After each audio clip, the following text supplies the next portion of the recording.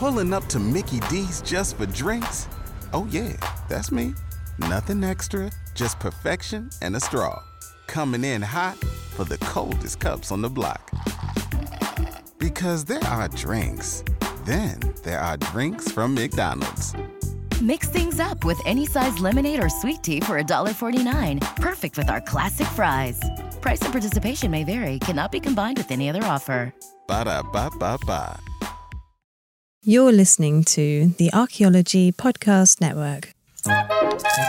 You're listening to Tea Break Time Travel, where every month we look at a different archaeological object and take you on a journey into their past.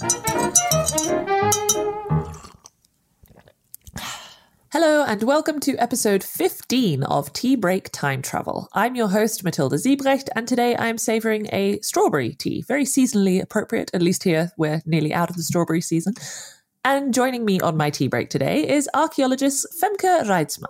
And are you also drinking a seasonally appropriate tea, or have you gone the more traditional route? I don't know about that, but I'm drinking an iced matcha. Oh, I love that in the summer. Okay, that sounds very exotic. I admit, I've tried a matcha latte once, and I just couldn't. You need to source this is going to sound extremely pretentious. You need to source really high quality matcha, otherwise it just tastes like chalk, which is awful. Yeah. Okay. But once you do, I can highly recommend. It's a good coffee alternative that doesn't give you the jitters. Ah, well, that's because it was to be fair, now I'm thinking about it, the only time I've tried it, I think, was when we were having a long drive and we stopped at a, gas station thing. No. Got the matcha latte because I didn't want to have a coffee. And I thought, that sounds nice. Everyone always goes on and on about how nice matcha is. And then it was disgusting, but that probably explains why. I mean, that happened to me a few times before I found the nice stuff. Okay. Oh, okay. Oh no. Oh dear. Does that mean I have to go shopping for some nice matcha tea? What a shame. I can share the website that I order it from now. And is it like a powder thing that you add, or is it like a tea? So it is ground green tea leaves. Okay. That I think are grown in the shades in Japan, like very specific conditions. And then you mix it in with the right temperature water. It's very sensitive. Okay. And then you whisk it with one of those like bamboo whisks. The little things. So it becomes a bit frothy. Uh-huh. Yeah. Okay. It's a fun process also. Well, that's the nice thing, right? And that's why I use loose tea pretty much all the time now, because it's just such a nice little kind of, ritual. Then you're allowed to use the word ritual as an archaeologist. It's a nice little morning ritual to just have the tea and set it up and do the kettle. Start your day. So I can imagine. Yeah, exactly. Good to know. Okay, well, there you go. We've learned something new already because I had no idea about what matcha was supposed to taste like or what it really was. But even though we both love tea, we are not here to talk about tea. We're here to talk about your speciality, shall we say, in archaeology, which we'll get to in a moment. But first of all, I always like to ask my guests how they first became involved with archaeology, because so far we have had no two similar answers. Everyone has a very different path. So I think it's nice to show the diversity. So what was your entrance into the field of archaeology? So I think my journey with archaeology started when I was quite young. So I always knew I wanted to be a scientist because I wanted to understand the world around me. And then I remember going on holiday with my parents to France as a kid, and we visited an archaeology museum, and I loved it. And then in the area surrounding the museum, there was an ongoing excavation of some Roman stuff. Very cool. And then I just realized, wait, these people do this for a living? If this is a thing you can do, then that's what I want to become when I grow up. So then in the years following that, I looked into what archaeology was, and I got super excited because it mixes the humanities and the natural sciences. And I always had an interest in both, and I kind of didn't want to choose. And then I thought that I would get into late prehistory because that seemed super fun, and that's what I saw most at museums. And then as soon as I arrived at university, I absolutely fell in love with human evolution. So that's the route I took, and the rest is history, or rather prehistory. Yeah. And see, if you're listening in and you also immediately thought of that horrible joke, then you are in the right place. Yeah, only downhill from here in terms of puns. Exactly. But, and I find that really fascinating indeed that you mentioned already that archaeology is the mix between kind of humanities and natural sciences, because I feel like most people don't really think of it like that. They think of it more as kind of an extension of history. But so you were also always interested in the scientific aspect from the start, or did you kind of try to find the science, if that makes sense?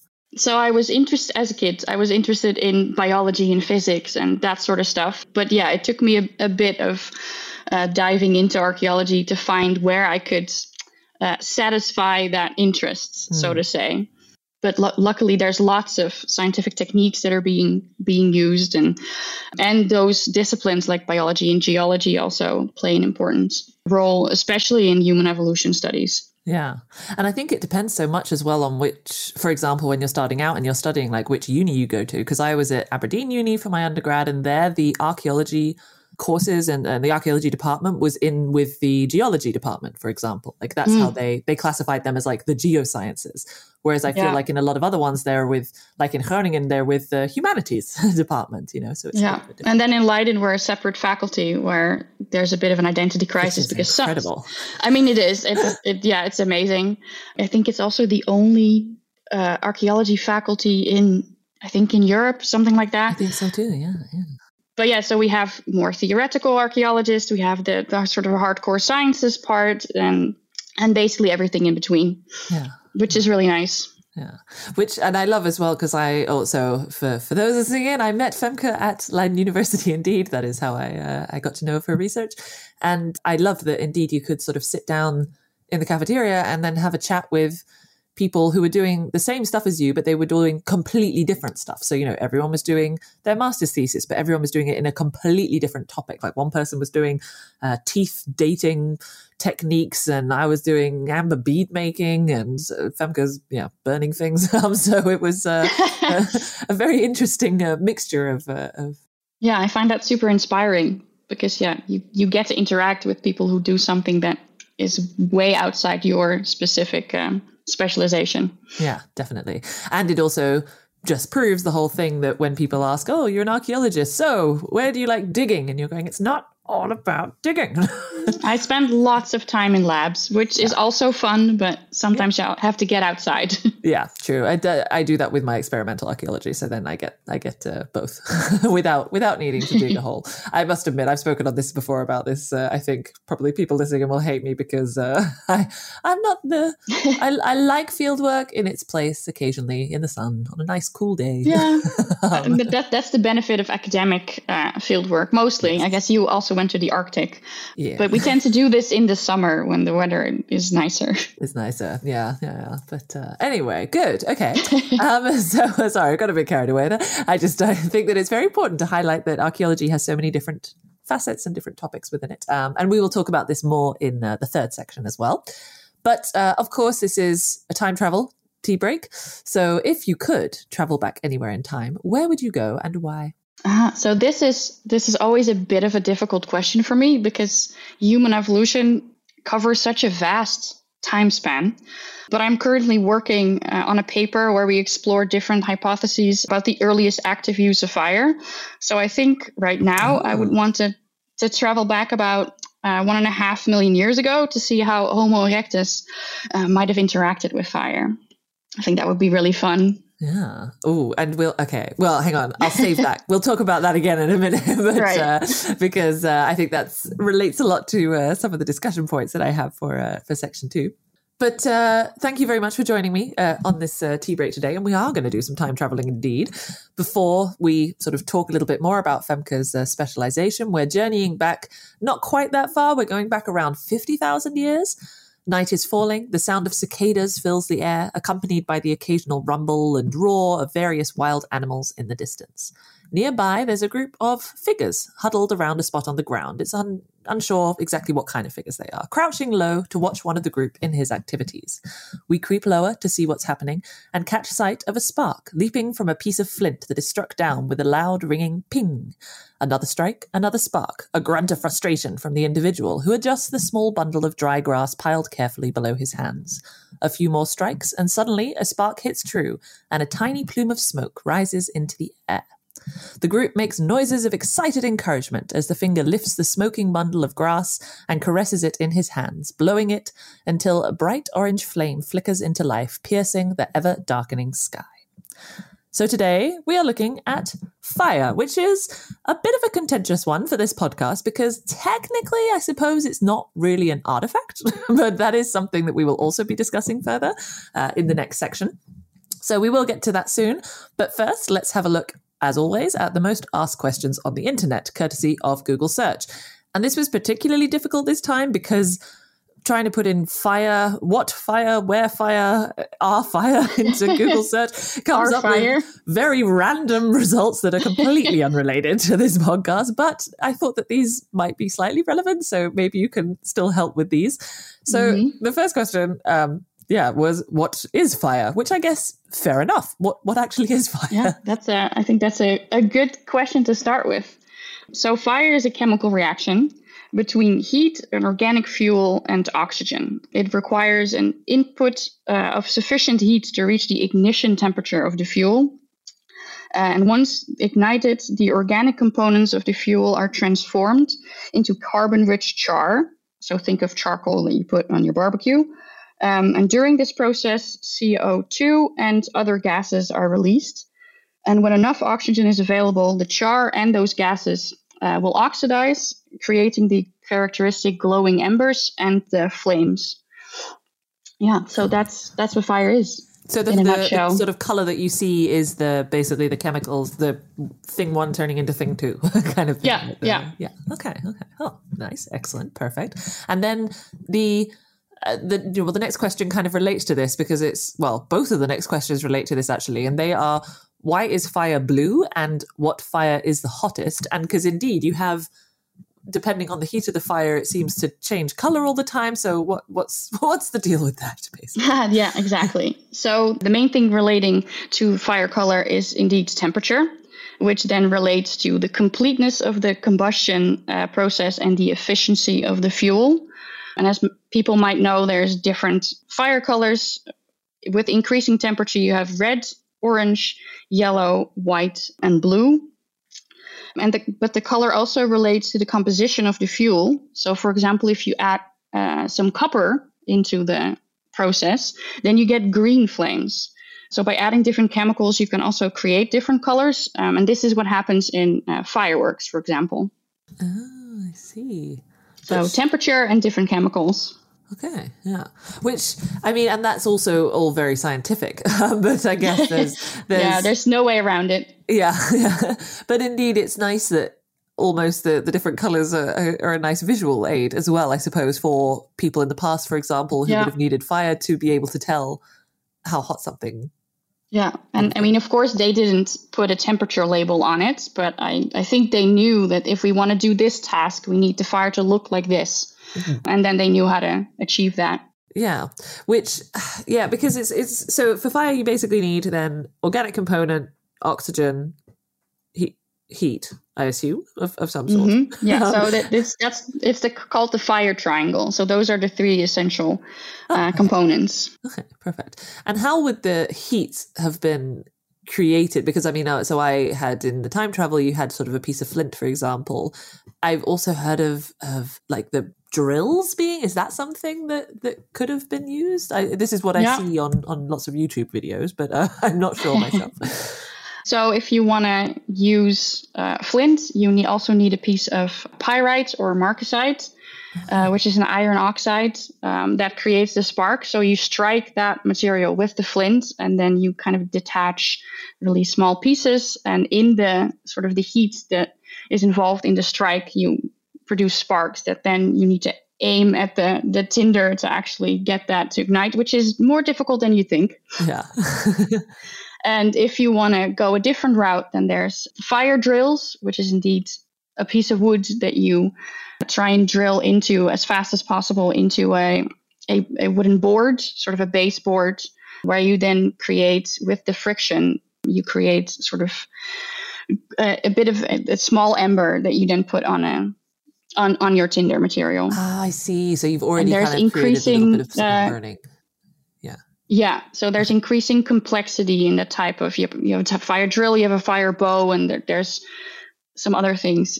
Fire production is not necessarily my specialization, so I'm sure there's more tools out there that you could use that are used in bushcraft or used by extent hunter-gatherers. But yeah, this is sort of the basic options. Yeah, which is just so fascinating because indeed it's one of those things that then, yes, you need the triangle, what was it? Oxygen, organic matter, heat. But then to create the heat, you also need the perfect tools or the perfect combination. And I imagine when things are wet, it also doesn't really work. So so the benefit of using flint and pyrite is that at least your tools don't get so wet. You can easily dry them because the moisture doesn't go into the tools, right? But if you use wood, then you're in some trouble.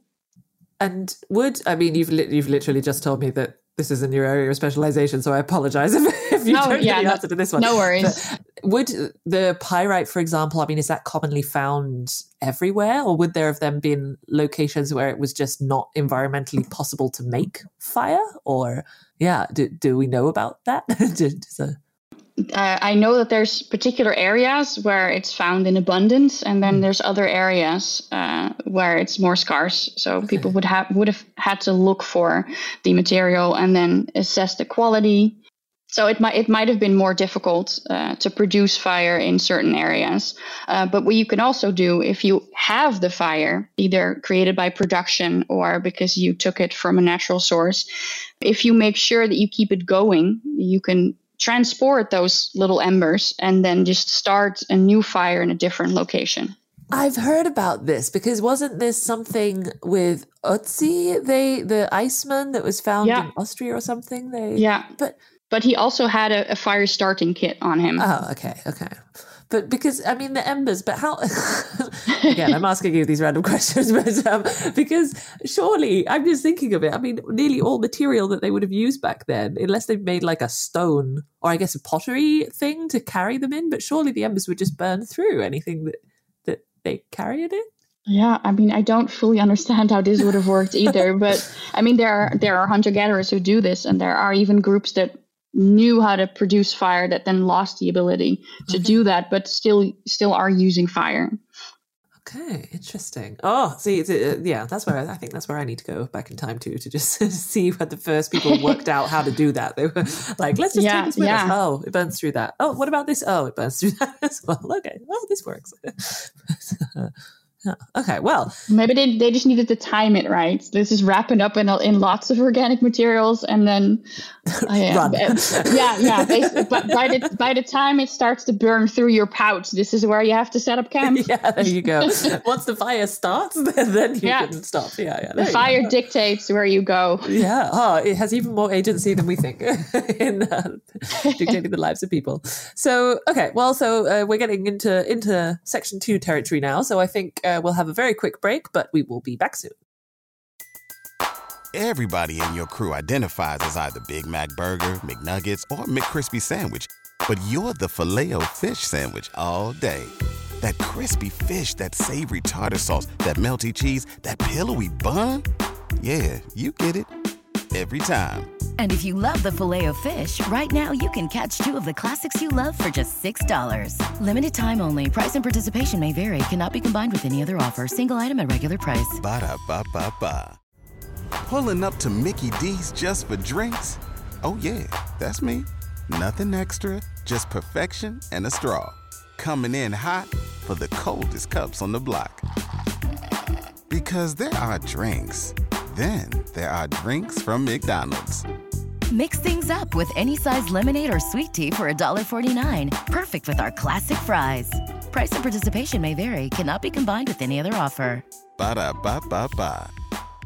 Shopify helps you sell at every stage of your business. Like that, let's put it online and see what happens stage. And the site is live. That we opened a store and need a fast checkout stage. Thanks. You're all set. That count it up and ship it around the globe stage. This one's going to Thailand. And that, wait, did we just hit 1 million orders stage? Whatever your stage, businesses that grow with Shopify. Sign up for your $1 a month trial at shopify.com/listen. So, welcome back, everybody. So we know a little bit more about fire itself, but Femke, as you are here as our fire human evolution expert, maybe you could tell us even more about it in relation to that. So when I was researching this to try and make the little time travel segment, I did find it very hard to discover exactly when the earliest evidence for fire actually is. So I think even in the original one, it sort of said 1.5 million years, but then we were chatting and you said, not so sure, because somewhere else said 50,000 years indeed, and that's what I put in. But so when is the earliest evidence that we have for fire use, or, you know, what's the discussion around that? Because it sounds like quite a complicated topic. Yeah, it is. And there is still a lot of discussion about the earliest use of fire, and also about what that then looked like. So if you take a certain definition, then maybe it goes back in time to date X. But then if you take a different definition, it becomes younger or even much older. Oh. So the earliest association of fire traces with human behavior, so to say, those date to 1.5, 1.6 million years ago, and they're found in Africa at a few different sites. There's still a bit of discussion about whether that's natural fire, whether these hominins, so in this case mostly Homo erectus, were actually using the fire, or maybe not. So it's important to make sure that the evidence you find is actually heated materials. Then you have to figure out if it's anthropogenic fire use or natural fire. So that makes the earliest evidence a bit complicated. Then when you go to slightly younger periods, but still super old, I guess, for every other type of archaeology, the evidence becomes a bit more easy to interpret and also a bit more widespread and a bit more solid. So in Europe, good evidence for fire use, like regular widespread fire use, goes back at least to 400,000 years ago. There is also some earlier stuff in Europe, but that is more contentious. And then fire production, which we talked about earlier, is very difficult to trace in the archaeological records. And the earliest evidence for that dates to around 50,000 years ago. Okay, so we see the fire in the archaeological record at the 400,000 years ago, even before, but it's unsure whether they were actually creating it at that point. Yeah. Okay. And there's different earliest evidence for also in different regions. Okay. But we know that, for example, 400,000 years ago, they were using the fire. What's the sort of, what are the signs that can tell us that? So you trace fire in the archaeological record by looking for what we call fire proxies. So that's anything that's affected by heat left behind by the use of fire. If we're lucky, then that preserves in the shape of a hearth, which then makes it very easy to recognize and also to identify that it's human-made and used. If preservation is less favorable, then we have to work with scattered ash, charcoal, heated bones, some heated lithics, biomolecules in the soil. And then the puzzle becomes a bit more complicated because you have to put those things together and make sure, again, that they're actually heated and that they relate to human behavior. Okay, and so what else could cause those? If it wasn't heated, what else could have happened there, kind of thing? So there's certain soil processes that could also stain, for example, bones. So then they would look black, but they're not actually heated. And for other organic materials like plant material, humification, which is a part of a process in soil formation, which you want if you want to grow plants, that sort of thing, also creates the look of early charring, but then it's not actually heated. And there's oxidation processes in sediments that make it look red, which has to do with iron instead of heating. So there's quite a bit of processes that result in the same visual characteristics, but then if you take a more closer chemistry look at it, then you'll find that it's not actually heated. And do you then find that there's quite a lot of evidence, shall we say, in inverted commas, from kind of previous years of research where they didn't maybe use these scientific methods that now have been disproven? Obviously you can't disprove anything in archaeology, but as in the evidence at least has been shown to not actually be evidence for fire because it looked like it, but it wasn't chemically viable. Does that make sense? Yes. That's especially the case for that's especially the case for material that was excavated in, let's say, the 50s and the 60s. Yeah, because those techniques, they were available but not as widely used, and some of that, especially the more contentious, very early sites, have been found to not actually involve heating. And a more famous, I guess, maybe only in my field, example is the site of Schöninge in Germany, where they also found those famous spears and a bunch of butchered animal remains, and also what originally was presumed hearth features. They were round, they were red, there was material sticking out of it. It looked like it had charcoal, and the original excavators sort of preserved them in the spot to wait for more elaborate techniques to become available to really check if they were heated. And then someone did about 10 years ago, and she actually found that they were not hearths. They were the formation of other soil processes like oxidation, iron content, and some humification of materials. And so there were some bones in there as well, and they were just not heated at all.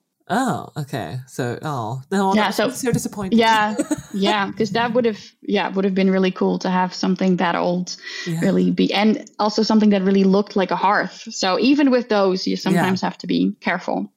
Indeed, because so a hearth is generally like a pit in the ground, or I mean, what's the sort of general identifying features, would you say? They can also be, so a fireplace can be built on a flat surface. So then, in that case, you'll see a sort of a spherical signature in the sediment of reddened soil, and then there's a layer of char, which is the charred plant material that was in or on the surface of what the fire was built on. Oh. Then a layer of ash, which relates to either the fuel or burning of the topsoil. And then there might be some charcoal and stuff in there. Maybe there's some stones around it. Sometimes people indeed dug shallow pits or deeper pits that then are filled with heated material. Which I guess is the same as you'd see on like a campsite nowadays. Like if people have kind of tidied away their fire. So I suppose it's one of those things that just hasn't really changed. You know, there's only so many ways to build a hearth, I suppose. Yeah, and not to get too technical again, but if you think about fire as the application of heat energy, then there's different types to contain that heat and also different types to spread heat. And one type of fire is not necessarily more efficient, or I should say one type of campfire is not necessarily more efficient at radiating that heat than a different type. So that might actually indicate cultural choices rather than functional ones. Interesting. So there's typologies, fire typologies. Yeah. Which relates a little bit to another question I had, because indeed, some people might be listening in and thinking, why are they talking about fire? I thought that this podcast was about archaeological objects and things in the past. But the reason that we are having this particular episode is because, as I say, I know Femke from Leiden, and we were having a chat about my podcast, and she was saying, well, fire's an object. And I was going, is it? She said, yes, of course it is. So I thought we could unpack that a little bit on here. And I thought, indeed, it's an interesting concept. I mean, what defines an archaeological artifact? So to you, fire is indeed an artifact. Yeah, I think it's both definitely a chemical process, right? But I also think it's an artifact. And for the purpose of this question, I Googled the definition of an artifact. So according to excellent. We love that. Dictionary.com, which to be fair is not an archaeological source, but this is, I guess, the generally accepted definition of an artifact. Mm-hmm. It says, something made or given shape by a human being, such as a tool or a work of art. I like that they mentioned that. Uh-huh. Especially an object of archaeological interest. And then it also says anything man-made. Oh. And I think this already supports my argument that fire is an artifact, because it's not, like you said, it's not an object per se. Or at all. Well, although you can carry it around with you, apparently. Yeah, so, you know. That might be the definition of an object. Yeah. But it is definitely a tool that is used for lots of different things. And when it's actively used, it's shaped by humans. Mm-hmm. It's eventually also produced by humans. When it preserves as a recognizable feature, like a hearth, it can be classified in terms of typology, like other artifacts. Exactly, as we were just saying. Yeah. And then, as with other artifacts, we want to know how it was made and what it was used for. So I think that makes it an artifact. Yeah, I mean, you've persuaded me. I think it's, and like you say, it's a tool, right, in a way. So yeah. Sort of something. Although that does then... Oh, there's a couple of things. Okay, so maybe first of all, because you just mentioned it, so we've already talked quite a bit about how it was made, but how indeed would it have been used, do you think, by, for example, those earliest, I think you mentioned Homo erectus, I guess also Homo neanderthalis would have been using it, and then of course Homo sapiens. So how was can we identify what it was used for, basically? So yes, this is a great question, and also one that's still very hotly, not intended. Yeah. Oh, they just it's hotly debated. It's sparked debate. Yeah, there's endless puns. It's terrible. And my apologies to all listeners. And anyway, they're loving it. So, based on ethnographic studies and also modern use of fire, we know that it can be used for lots of different things, right? So it can be used for cooking. It can be used to provide light. It can be used to provide heat. It can be used to ward off insects or predators. It's used in ritualistic settings. It's used as a tool to shape and produce other materials. True. And most of those things also apply to the past. There's also sociological evidence studies that show that sitting around a campfire has a calming effect on people. So it lowers your blood pressure, and then it makes people more social. I have no idea how that works, but this is what those studies show. What was that science? Yeah. And then, not a sociologist. And then there's also, it's been suggested that it played a role in the development of language. Some of those functions are easier to identify in the archaeological record than others, because the development of language obviously does not leave physical traces. No, not until history, and we assume that they were speaking, I guess, a lot earlier than they started writing things down. Yeah. But some of these other things you might be able to directly trace. So step one is finding evidence for fire. And then from there, you would want to, if we go back to fire being the application, the fire use being the application of heat energy to a specific task, you'd want to know what the characteristics of that fire were, because cooking requires a different temperature than, let's say, iron working. Iron smelting. You wouldn't want to cook your chicken at the temperature that you're melting it. No, definitely not. There would be no chicken left. And then a fire that needs to provide light needs flames, whereas again, a cooking fire is more glowing embers. And then if you want to produce tar as an adhesive, then you need a reducing environment. So an environment that is almost depleted of oxygen. Okay. So if you are able to reconstruct the characteristics of a fire, so the temperature and the oxygen availability, then that might give you clues as to what it was used for. Yeah. And then the other thing you could do is look at the context, because there's other evidence for human behavior around this evidence of fire, hopefully. Right. Yes. Bring that in. And then also maybe look for biomolecules in the soil, because they might be related to processing of plants rather than animals. And I worked on on material from a site in France where they had preserved hearths that dated back to the Aurignacian and the Gravettian. So that is 40,000 years ago to, let's say, 25,000 years ago. And then we saw that in certain periods, there were more biomolecules related to animal material. And then in other periods, all of a sudden that changed, or all of a sudden it changed overnight. 10,000s of years.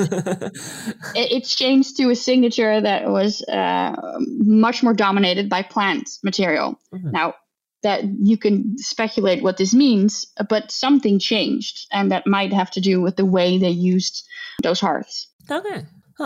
Which makes sense. I mean, that's sort of like so many things that you have, I guess, or, well, I suppose with us it's sort of different. I'm trying to think of a modern comparison in terms of like what's in the kitchen, like, you know, the oven, but I guess the ovens have changed as well. But then I guess if it's like a gas oven or an electric oven or an induction thing, you know, the stovetop, I mean, then maybe you'd approach things in different ways, or you'd make things in different ways. I don't think I'm making sense.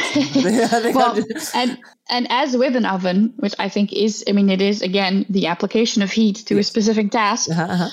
It's used for different things. Yeah. I mean, we tend to only put food in it, but it's different types of food. You might bake a cake, and then the next day you might roast a chicken. Right. Yeah.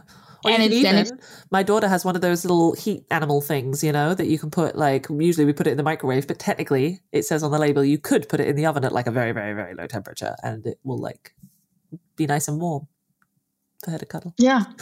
Or I remember as a kid I had these, you could cast like gypsum into a mold, and then that had to somehow be low temperature baked, and then you could like paint those or paint those figurines. But true. The other point I was going to make is no worries, is that like ovens, fire in the past or a hearth in the past would have also been used for all of those tasks in sort of the same location for an extended period of time. Yeah. So that makes it a bit more difficult. Right. Yeah. So really pinpoint one type of behavior. So it's not like they had a chicken cooking oven and I don't know, copper working. Well, I guess they would have had different ovens for copper working, but like a salad cooking oven or something. Not salad. Why do you don't cook up salad in an oven? You know what I mean? You could stir fry some courgette and put it in your salad.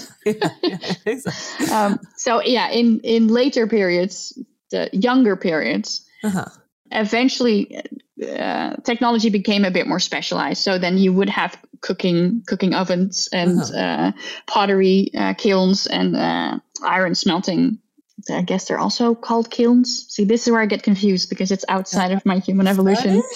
Fairness, that's the word I was looking for. Yes, there we go. I'm trying to think. It's also probably different in every language. Like which ones and, which again relates to temperature. But if all you have is a hearth, and even if it's a simple hearth, then you'd use that for all these different applications, and you'd use it for the entire duration of your occupation of a certain area. And maybe when you're on the hunt or when you're foraging, you might quickly start a fire to cook your lunch, which they do have ethnographic evidence for. It's very quick. Or modern, I think it's Aboriginals that just like quickly start a fire to light a cigarette and then move on. Oh, wow. And so that's maybe something to consider for the archaeological record as well, right? So we tend to focus on sites that have a lot of evidence for occupation, but there might be evidence for human behavior scattered throughout the landscape that we're missing. Oh, which, I mean, that's the case in so many aspects of archaeology, right? There's so many things out there potentially. I did have one other question related a bit to what we were saying before. So when we were originally talking about it being potentially 1.5 million years ago, and you mentioned that was with Homo erectus, and then, since then there's been quite a few different human species. I can't remember off the top of my head what they all are, but hopefully you can enlighten us. But so do we know that they would have been, or do we imagine that they would have been using it for different purposes as well? Because, for example, when I picture Homo erectus, I remember they were the tool makers, right? They were the first tool makers. No, but that's originally that's Homo habilis. Homo habilis. But then now the first accepted, I guess, maybe not by everyone, tools date back to I think 3 million years ago. Oh wow! Okay. So that's like that's way earlier. Yeah. Which is crazy, like twice as. And then it's a bit unclear what species that is actually associated with, because you need, if there's multiple species around at a specific time, you really need human remains associated with the tools to be absolutely sure. Yeah. And even then, it might just have been. It's cause for discussion. Yes. Yeah. Okay. But anyway, can we see that? Because I think, I don't know, I can imagine it also for many people listening in, maybe you sort of have this assumption of, for example, Homo erectus. And yes, maybe they were using tools, but it was sort of, they're still walking around naked and they're eating raw meat and they're, all of this. It's the classic, stereotype of the kind of caveman, look or whatever. Is that the case? Or do we know that they were, for example, using fire to cook? So because the evidence for Homo erectus is quite contentious, there's not a lot of agreement on even if they used fire, let alone what they would be using fire for. There are, however, a bunch of theories. And the main and most well-known one, it's also been in popular science books, so maybe some of the listeners will recognize this, is linking Homo erectus fire use to cooking food that then would have facilitated the brain growth that we see in that species. Because there's a leap in... That does sound familiar. Yeah. Okay. Yeah. But then you need... So this is sort of a more evolutionary anthropology take on the subject. But then you need the archaeological evidence to support that. Right. Which is... That's where it gets a bit more difficult.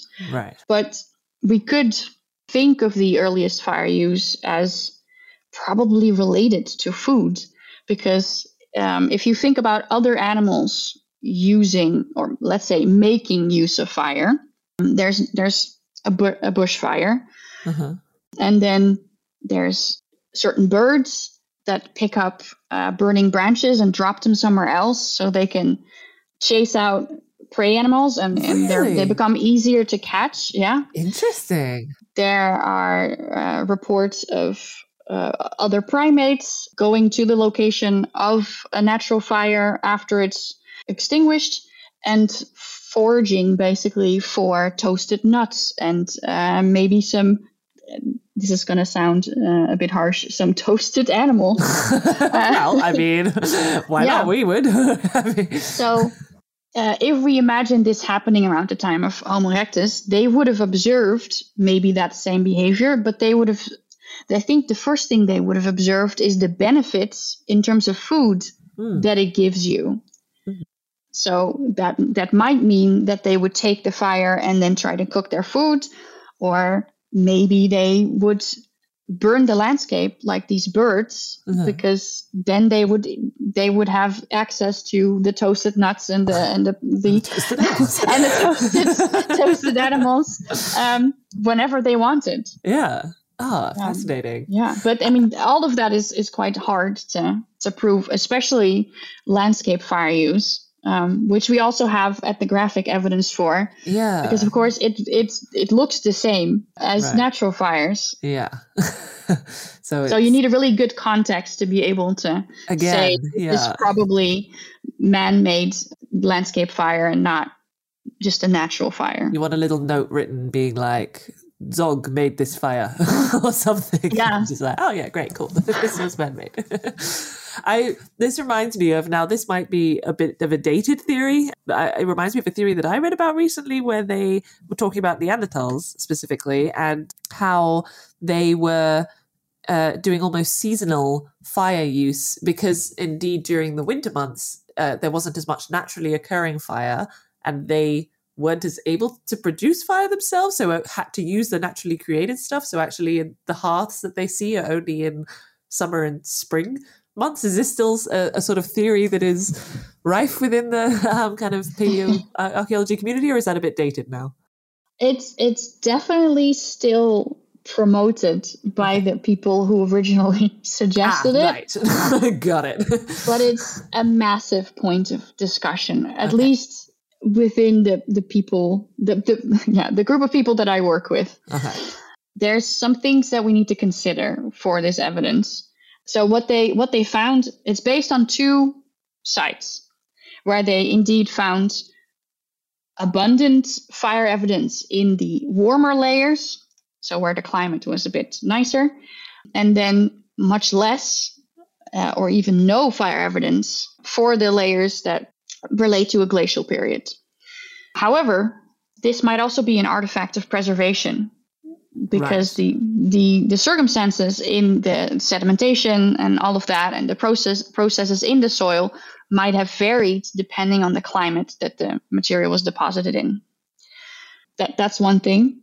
Then there might be a factor of behavioral choices. Maybe they were, I don't know, starting to fire somewhere else or using them somewhere else, or it could be all sorts of things. Yeah. Had the scattered throughout the landscape fires that we discussed earlier. Yeah. Yeah. Or because Neanderthals are also cold adapted, maybe they decided not to use the fire to keep warm, because that is also an assumption, right? That you would need the fire to stay warm in these glacial periods. But what if they were using it for something else? And keeping warm wasn't the main focus of their fire use. Right. And maybe I don't know, there was some sort of task that they did in warmer periods that required the fire, and there was less of a need for that in colder periods. Who knows? The thing about the fire production is that we then have to look for evidence for it, right? So we want to find the tools. And one of my colleagues actually found those tools, and lots of them, associated with Neanderthals at various sites in France dating to 50,000 years ago. So we know that at least some Neanderthals in the same region were regularly producing fire. Oh, nice. Okay. And the fun thing about this evidence is that they used hand axes. Oh, which I guess was their preferred multi-purpose tool anyway. Yeah. Instead of what you'd think about as like a striker-light, where you have like a flake or a blade that you then use to strike it. So the evidence looks different than it looks in more recent periods, which is potentially why it was, up until that paper, quite difficult to trace it back in time. If you're not looking for the right evidence, you won't find it. Absolutely, yeah. Which, I mean, could again be the case with so many things, right? In archaeology, it's just that we don't know what it's supposed to look like or what it could look like in the past. And in terms of fire use, therefore, I think it's super important to keep that chemistry in mind, because if you understand the chemistry, you will have a better understanding of what types of materials are left behind by specific types of fire and how well those different materials might preserve. And then from that, we can start to build hypotheses about the fire use instead of the other way around. Yeah. Amazing. Well, which leads us nicely to our next section, actually. So we will have a very quick break now so that our listeners can have an opportunity to top up their tea, but we will be back soon.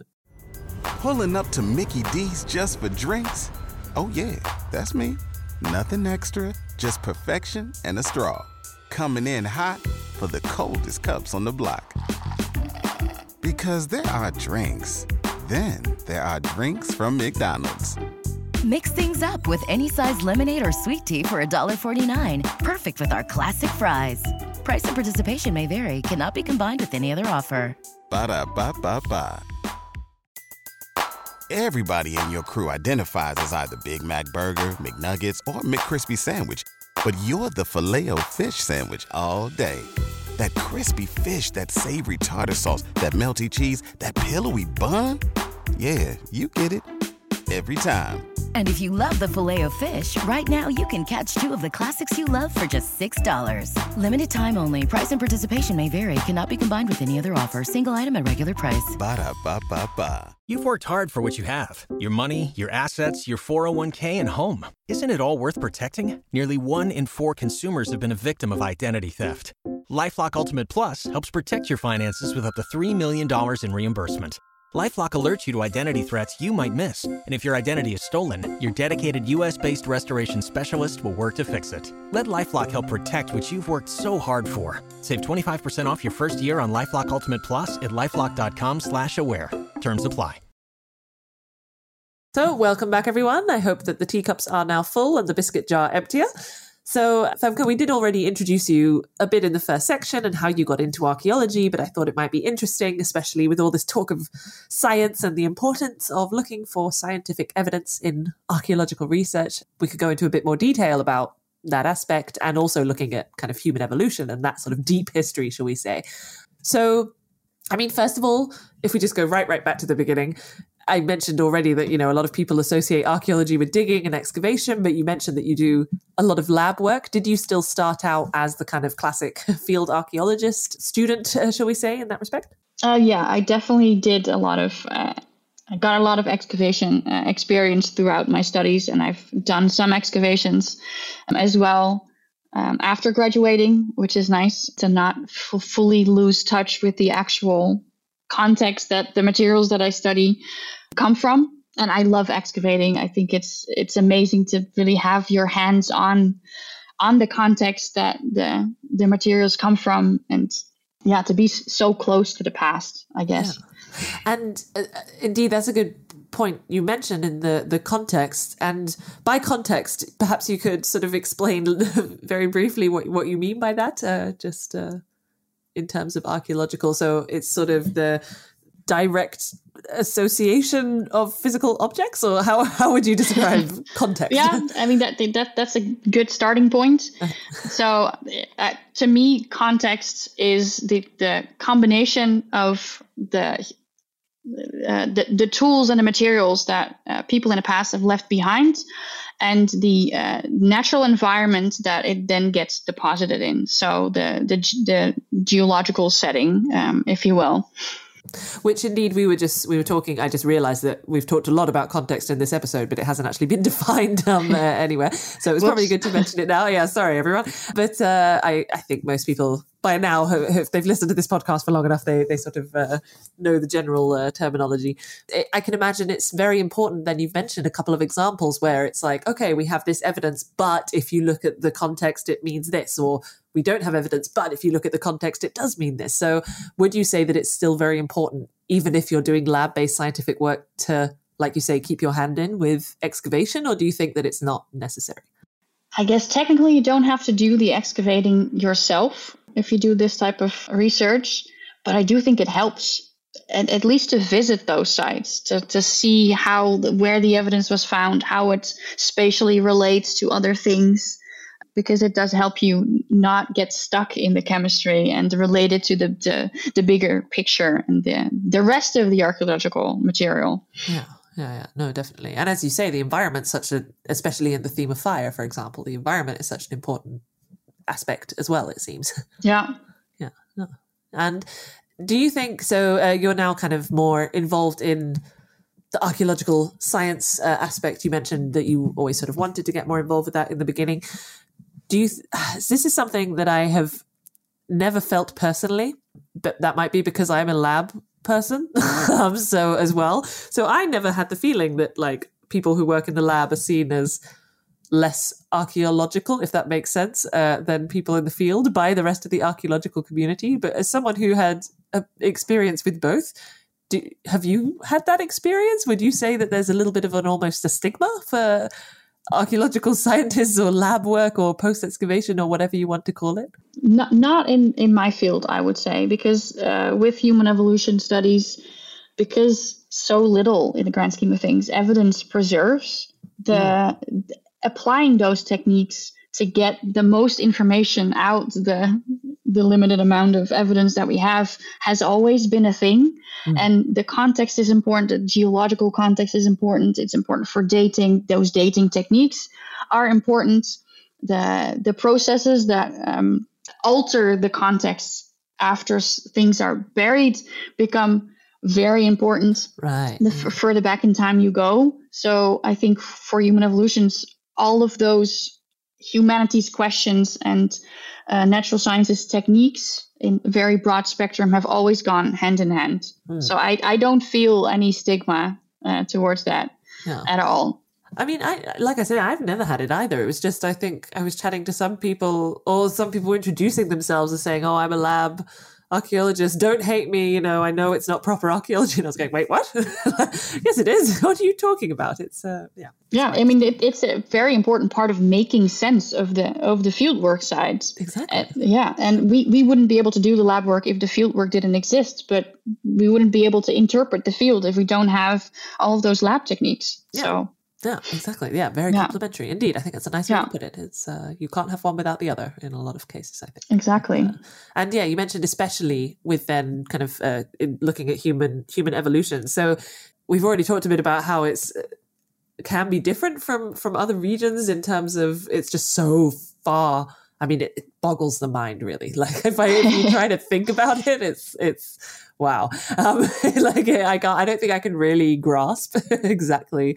I think I read somewhere it was like Neanderthals had already been around for longer than we have been around so far before we came along, or something like that, which you're like, wait, what? That just doesn't make sense. But what do you find is particularly different about that field of research compared to your experience in other kinds of archaeology? So I think what characterizes human evolution studies is that we ask really big questions about really big themes in human evolution with very little evidence. I mean, if you compare that to later periods, and this is a discussion that I've had with early archaeology where they were like, well, I don't know how this works. Is this reliable? Are you even able to say anything because you don't have any evidence? As compared to, let's say, the Roman period or late prehistory, the Iron Age, there's much more material, which sometimes also makes it a lot more confusing. But so this is me sort of poking to the other side. But if you have a limited amount of evidence, you have to get really creative with how you tackle that. And I think this is why most of the application of natural sciences techniques start out in my field and then sort of gradually work their way into other sides of archaeology. Yeah, because indeed it's sort of they can really make a difference. I mean, they can make a difference everywhere, but they can really make a difference in looking at human evolution. Yeah, but also, like you said, those time spans they're difficult to comprehend. It's millions of years. I mean, we get comfortable with it because that's all we do. Yeah. But you also have to realize that then the margin of error and the resolution you have it's not great, or at least it's very different compared to later periods. Yeah. So there are certain questions you won't be able to answer because you simply do not have the resolution for it. Yeah. Yeah. So there's a lot of, it could be, be this, but it could not be. Like we don't even know if certain hearths are contemporaneous to the tools that we find in the same layer. Right. Because those layers might be tens of thousands of years. Yeah. Which makes hearths a very interesting snapshot because they might have been used for a long period of time, but not thousands of years. Yeah. Yeah. So it's, well, although you never know, maybe there is the ultimate oven that, is just perfect and people just kept using it for thousands of years. They are still using it. Yes, exactly. Yeah, you never know. And I can imagine that also makes it even more difficult. I mean, I find it bad enough, and I do sort of, prehistory, kind of late-ish prehistory, I suppose, is that whole idea that, yes, they were still people, but at the same time, they lived in a completely different world than we do now, both kind of culturally and environmentally and all this kind of stuff. And so you have to, remove yourself a little bit. And any interpretations you make, you have to try and remove your modern bias, so to speak. And that's just looking at late prehistory humans, like Homo sapiens. But I can imagine if you're looking at other species of human and things like that, is it more difficult to sort of feel that connection? Do you feel like you're more, how to say, more removed, kind of emotionally, shall we say, from the people you're looking at, or would you say that's still an important factor, if that makes sense? That's a very good point.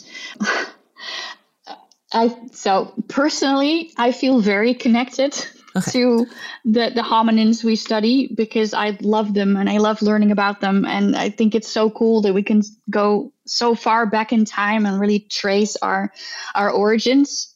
That being said, they're not us. Yeah. Yeah. So we don't know if things worked the same way. Those are all assumptions. Yeah. But you also have to start somewhere.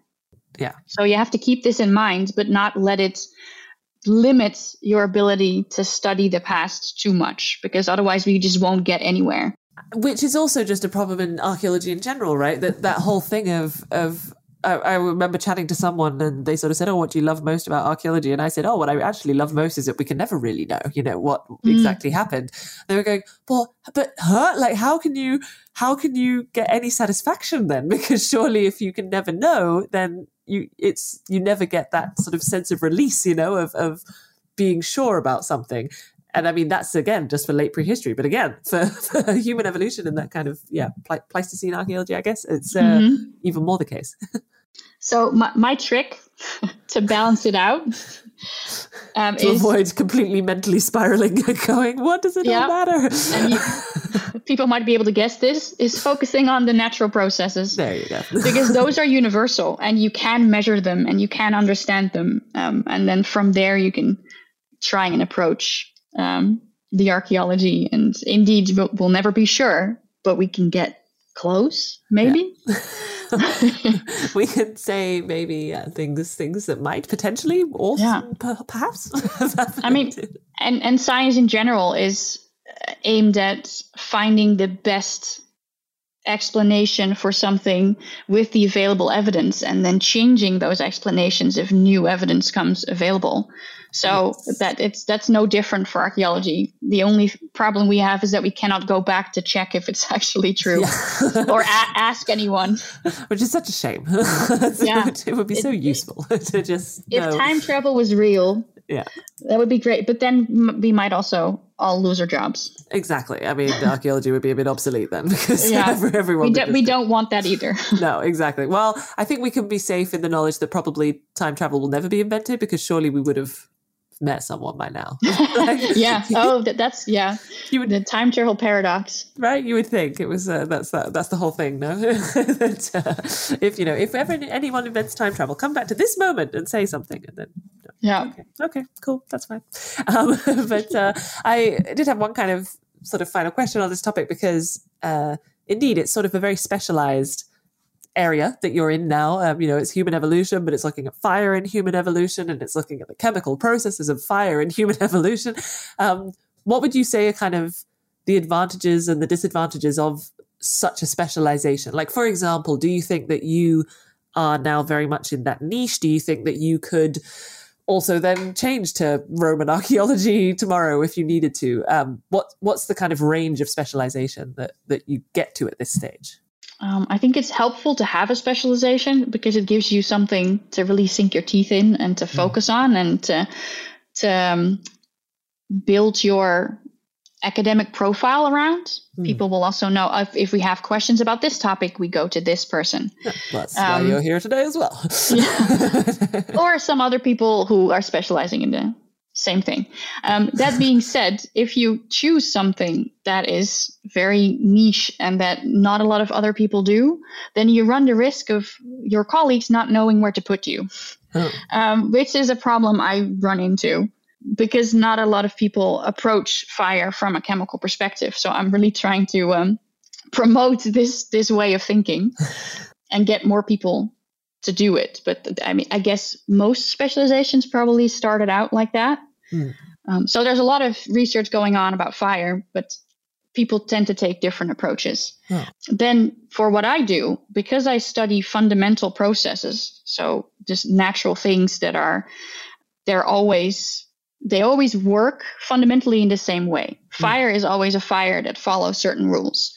And so the other aspect of my research is preservation. There are certain rules that processes in the soil follow as well.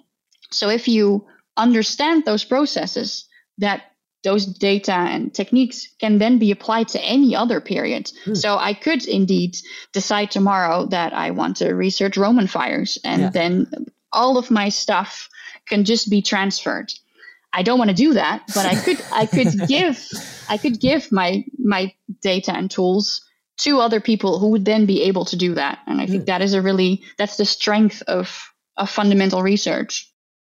And you mentioned a little bit of, that indeed not many people now are doing chemical analysis of fire, or however you would like to say it. But because I can imagine that a lot of people might think that, but someone's already doing that, or that's a very niche topic. Say there's a archaeology student listening in going, I'd love to do fire in human evolution, but Femke's already doing that, so that's already being done. Do you think that's a valid supposition, or would you sort of encourage people, even if other people are already doing it, to do the same topic, do something slightly different? What would your kind of advice be to that potential archaeology student? If you're excited about a topic, go for it. And then you'll find the thing, the question, the technique, the combination of those things that hasn't been done yet and that you can focus on. I also think there's a certain threshold. If the specialization is extremely niche, there might be 5 people doing it. And then it does feel a little bit like, but they're already doing it. Why should I go in the same direction? If the specialization is a bit broader and there's lots of people are doing it in lots of different countries, then that also, I think, makes you feel that there's more space for everyone, because there's also so much archaeology that we cannot possibly have one person do all of it. So it's helpful if we have more of the same specialists, that we can divide the workload and also find different questions to answer, because everyone has their own, I think, perspective on the past and preferences in different methods. So especially because you were talking about imagination being so vital, so I can imagine that also would be very beneficial. Yeah, exactly. Developing techniques, coming up with different questions, building on existing work. Those of you listening in who want to do this but with feeling, no, people are already doing it, that's fine. Just have your own take on it. And what I would also like to add is, don't be afraid of the chemistry. If you're interested in it, I had no background in chemistry. I took it for a little bit in high school. Then I dropped it, ironically. Should not have done that. But then I just decided this is what I want to do. I'll work towards understanding the parts that I need to be able to do this. And it takes some extra work. And sometimes I run into problems in data and I'm like, is this very complex, or am I just missing some of the basics that would have made this an easy solution? But you can always work through that. There's literature, there's other specialists that you can talk to. So if you want to do something, just go for it. No, I think that's a very nice thing to potentially end the podcast on. Although I did also want to ask, because I understand you're continuing your research into fire with a postdoc, are there any hints that you have on sort of exciting discoveries or research questions that you're going to be discussing or researching further? So my PhD work focused a lot on method development. So I was in the lab a lot, working with modern materials. So I'm very excited to start and applying that knowledge and those data and techniques to more archaeology, and also to explore other methods and other proxies to answer other questions about fire. So I'd like to explore landscape fire use and see if we can use biomarkers, so molecules in sediments, to get some extra information about this very difficult to trace behavior. So there's lots of exciting ideas on the horizon, and then now I need to figure out which ones I'm going to do and where and how. It's exciting. Yeah, very exciting. Well, good luck with all of those things. That marks the end of our tea break. It sounds like you've got a lot to do, so I should let you get back to it. But thank you so much for joining me today, Femke. I really appreciate it. You're very welcome. And thank you very much. And if anyone wants to find out more about Femke's work or research into fire or anything that we've chatted about today, do check the show notes on the podcast homepage. I will be putting up some links there. So yes, I hope that everyone enjoyed our journey today. It varied a lot. I think this is the deepest we've ever gone back in time. Oh, wow. I'm sorry. No, it was good. It was great. So enjoy and see you next month for another episode of Tea Break Time Travel. I hope that you enjoyed our journey today. If you did, make sure to like, follow, subscribe wherever you get your podcasts. And I'll see you next month for another episode of Tea Break Time Travel.